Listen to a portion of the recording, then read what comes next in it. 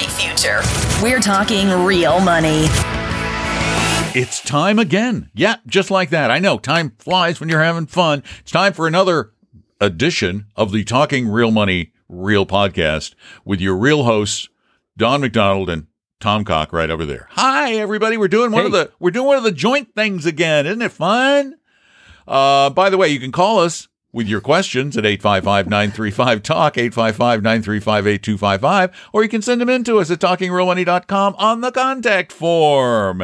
And I'm laughing because we're recording this on a Friday, and it used to be when people said we're doing one of the joint things on a Friday, it meant a whole different deal. But anyway, that's okay. In Washington State, it still means a whole different That's a deal. good point. Florida, I'm old now, though. In Florida, though. I never find my way home. Exactly. You know, it's so funny. I can't do it. If I was 30 years younger, maybe. Yeah. I might really enjoy this legal marijuana thing. But I might actually, if I was 30 years younger, yeah, I might eat all those grape nuts in the next 2-3 months. But no, that's not going to happen now. Oh, we're not doing the grape nuts thing again. Okay, leaving that. We're leaving the grape nuts aside unless there's a new grape nut shortage. But let's crunch on something else. Yeah. But there is something that we hear from you a lot about generating income. We hear a lot of questions about it. We really do. How do I get income in retirement? And I don't know, but it strikes me that maybe you're going about this all wrong. Well, I mean, the number one question I get, Don, when I sit down with people and say, what do you want to know? You know this. The number one question always is, can I retire, and how do I get the money to do that? And I always say, sure, you can retire. Well, how do you know that? Well, anybody can retire. The question is, will you have enough money to last the rest of your life? That's a whole other issue. But people oftentimes type in income in retirement or retirement income. If you do that, where do they type it in? They type in either income in retirement you mean or on the retirement internet? income. Right? On the interweb, yes. All right. And they load up. They type it in on their typewriter. No, it's electric. Nothing happens. And here's the thing: you end up with like just did this the other day. 1,456,368 pages. It's some ridiculous number, and I did it recently because, as you know, as part of Retire Meet America coming up in 2 weeks, I'm doing the piece on income and retirement. So I'm always looking to see what's out there. And the top two websites, I don't know how Google picks all this, but the top two are, number one, PIMCO, which I haven't heard a lot about since the bond master Bill Gross left. And number two, who's your buddy, who's your pal, the Retirement Income Store. Now, I know you love the Retirement Income Store, Don. I know you shop there often. If you're not at Amazon or at Panera, you're at the Retirement Income Store. Yeah, I try. Wow, yeah. those are the top ones. Retirement Can you believe that? Retirement Income Store is one of these venues that distribute expensive, high-commissioned annuity-type products. So just they're insurance salespeople. No. Yes, they do. You give them your money, and they give some of back to you. They give a lot of it back to the salespeople. Well, we just ran one the other day where the annuity, all the expenses were about 3.4% a year. So think that through, how much money they're making on your money. Anyway, so we don't recommend, other than an immediate annuity, were you to give your money to somebody like, I think Vanguard still has a product, right, where you give that to them. They're going to pay you a very small interest on your money, but you get it back over a period of time. I'm okay with that one when you start getting into all the rest of it. For some. No, I'm not saying for all of it. But I'm saying I'm okay with that. By the way, that creates a budget of some sorts, right? Because you're only getting a certain amount back. But once you start getting into the rest of the confusion and you could make this much of the market and it's bond-like, and find some other path. That doesn't work for me. But I'll tell you what does work. Here's the thing I see most of the time, Don. Most people either A, take no risk with their money. They have it all. It's, $19 trillion today in banks. Mm-hmm. Or conversely, they have it all in 5 or 6 stocks and they're getting ready to retire. You're like, what? Well, wait a minute. You realize that if one of those stocks, something goes wrong, you're going to be in a bad way. And if the market goes down, which it could any time, you could end up with half of the money you have today. So I find people don't have a balanced approach. You got to have balance Right. in retirement for income, no question. And then the other part, Don, is frankly, people don't know what they spend.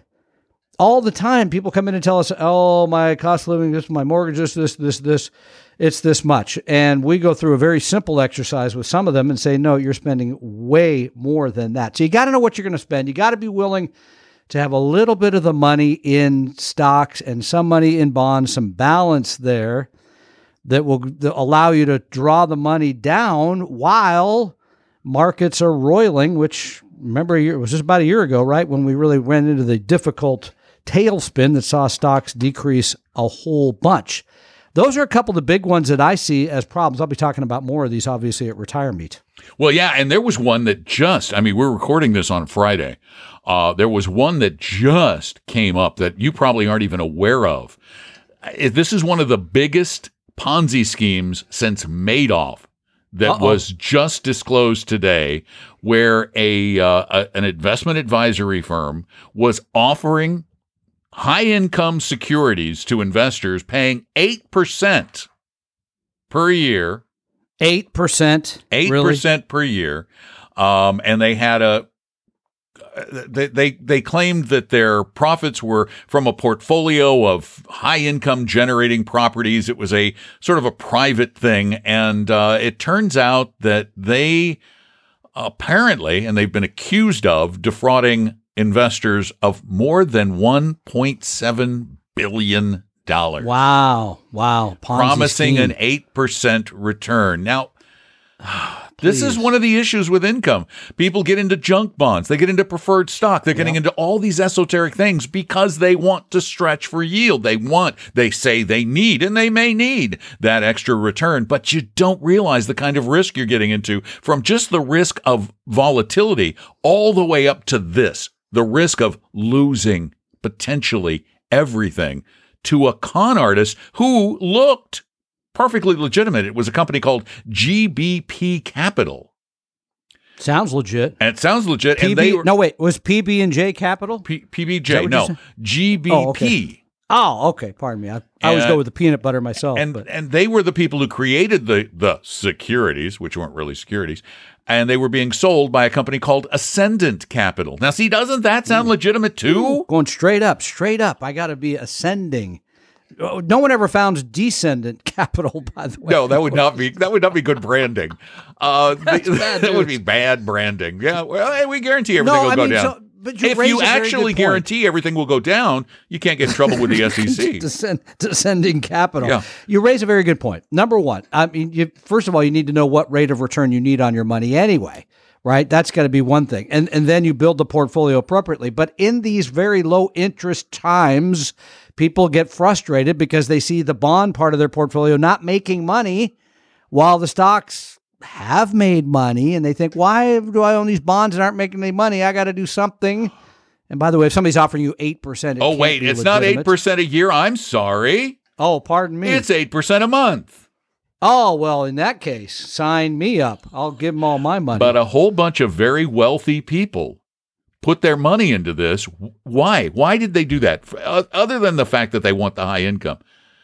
They did it because they thought they were special, and there were special investments for them, too. That's the same reason that Bernie Madoff made people feel very exclusive, very special. You're able to, get into this. A lot of other people can't. And I'm going to pay you he was only doing like 1.5% a month. So he was a mere pauper compared to the 8% a month. And I can't believe no. So I think the right word there is reach for yield. That's when people get in trouble. But back to the income part. You got to have a strategy. You got to have a plan. We'll talk more about it at Retire Meet. And don't go to PIMCO and don't go to the Retirement Income Store to learn about retirement income. Those are not the places to do it. No. As a matter of fact, I was reading some of the stuff from the Retirement Income Store, and they're whining about how annuities get a bad rap in the press. They claim the reason is because banks and brokerage firms don't want you to know about these wonderful vehicles. Wonderful vehicles. Wunderbar. My eye. We have by the way, you can call us with your questions, 855-935-TALK, 855-935-8255, or you can send them in to us at talkingrealmoney.com on the contact form. And here you go, Tom. This is one about a complex portfolio. Uh-oh. So I'm going to read the fund names, but I'm not going to give the symbols and all because it's just too complicated. But we want to answer everybody's question. So this one is about, am I making my portfolio too complex? 61 years old, retired, just moved my 403B to a rollover IRA with Ameritrade. Here's the portfolio I'm thinking of using. Not anticipating needing this money till RMDs. What do you think? Vanguard Total Bond Index, 30%. Yeah. Vanguard Total Stock Index, 15%. Vanguard Mid-Cap Index, 15%. Vanguard Small Cap Index, 15%. Vanguard Emerging Markets Index, 10%. Total International Stock Index, 10%. Real Estate Index, 5%. Thus endeth the reading of the fund names. Yeah, so it sounds like a 70-30, 70% in stocks, 30% in bonds. You are correct. I think I have that right. Yes, you do. Okay. Yes, you do. Which I but think now is bear very in mind, reasonable. it's Yeah. 45% of that, or I'm sorry, well over half of the U.S. portfolio is of the equity portfolios in U.S. stocks. We only have 20%. Yeah. In international. What was it, 10 emerging 10 and emerging, 10 10 international. Yeah. So you're overweighted to emerging because emerging markets make up about 10% of the global portfolio. But if your portfolio is 70% in stocks, you can do the math pretty easily and see that it should only be 7. Mm-hmm. Number 2 is you're way underweighted to international, which is over time has been very productive. I know the last 10 years, people say, I'll just put it all in U.S. stocks, makes a lot more money. Sure, people said that right up to 2000, and then 2000 through 2009, the lost decade, you made nothing in the S&P 500, actually lost a little bit, and the international supplied a great return. So you want to balance those out. Number 2, I'm not a fan of mid-cap, and yeah, I do think you don't need to own that, but here's the thing you're really missing from this portfolio. It starts with a V and ends with an E. Mm-hmm. You don't have any value here. This is mainly a growth portfolio, both U.S. and international and mid-cap. Vanguard has a very fine U.S. small-cap value fund. The problem is when you get international, it's harder to find those value funds. Of course, dimensional funds have very fine value both in developed markets and in emerging markets. So, yeah, do I think the portfolio is too complicated? Sure. I think if you're going to do what you just mentioned, you could do a 3-funder. You could do the U.S. market, the international market, and then the bond market. You could actually do them in thirds to be pretty close to what you're doing today. And that will give you more diversification than what you just gave us. The issue still would be you don't have a value component. And to do that, I would simply add in Vanguard's either large value or small value to give you some part of that market because value stocks have created greater returns over time. I know they haven't lately, and so people want to give up. Don't do that. U.S. small value, by the way, I just looked again today, Don, is up 34% since last October. It's the best performing asset class. And it was you gotta terrible. Own them. Yeah. Now, it was horrible. Again, I don't think it's too complicated. I just think you're, like Tom said, I think you're picking up some asset classes that don't necessarily make a lot of sense like mid-cap. Here's what I would do. I think you're way underweighted. Way underweighted in international. That total international fund should be up closer to 20% of the portfolio. Total portfolio. I think your total stock market should probably be probably about 15, with about maybe 10% into the small cap index and 10% into the small cap value. And I probably would reduce the emerging markets a bit, as he said, but the only difficulty in a portfolio like this comes when it's time to rebalance. And it makes rebalancing just a little bit more complicated, but not so complicated that you can't do it, but you just have to discipline yourself to do it, because when you start getting all of these different asset classes, there's more temptation to wait on one of them. to say, I'm going to let that one run for a little while. It's doing really well. So don't do that. But and I would get rid of the mid cap, certainly, and just rejigger the allocations a little bit. You need more overseas. Thanks for the note. You need more value. And you need more value. Question. You need overseas and value. Thanks for the question. Thank you all for your questions. Just send them in. We'll get to them. Either call us at 855-935-TALK, 24 hours a day, 7 days a week. Leave your question there. Or go to talkingrealmoney.com, our website, and type it in or record it right there on the website, too. You can do that if you have a computer microphone, which most people do. And don't forget Retire Meet coming up in just a couple of weeks if you're listening to this podcast. Wow. In I early mean, February. I guess Don's going to get to keep his job. Now, remember, he doesn't if at least 1,000 people don't sign up. And we're getting close to 1,000 now. So I guess you're going to be still employed after Retire Meet. I was pretty sure I'd be fine. Wow. It's amazing, amazing response. You should be part of this. It's all virtual. It's all free. It's all incredible information that you're going to get about such a wide variety of topics and gifted speakers. And I think it'll be fun. It's as good as it's ever been, minus the sandwiches. So I think it's going to be a terrific event. That's February 20th. You could do a sandwich. You can make your own sandwich. Maybe. Doggone it. Oh, maybe I'll put some great sandwich recipes up on Retire Meet. That is a great idea. Something a little horseradish in there, spice things up a little bit. Yeah. Maybe some peppers and pickles or anyway. Oh, don't say P words. You get plosives. Peppers and pickles. So join us on the 20th. It's free. It's at retiremeet.com, and I think you'll enjoy it. It's been very well received for now 6 years. This is number 7. This is number 7. Yeah. Crazy. Retiremeet.com. And he said it couldn't be done. I did say that. You did. I stand by that. Eventually, it is going to fail. Damn it! I know. Right. I stand by my failing. assertion.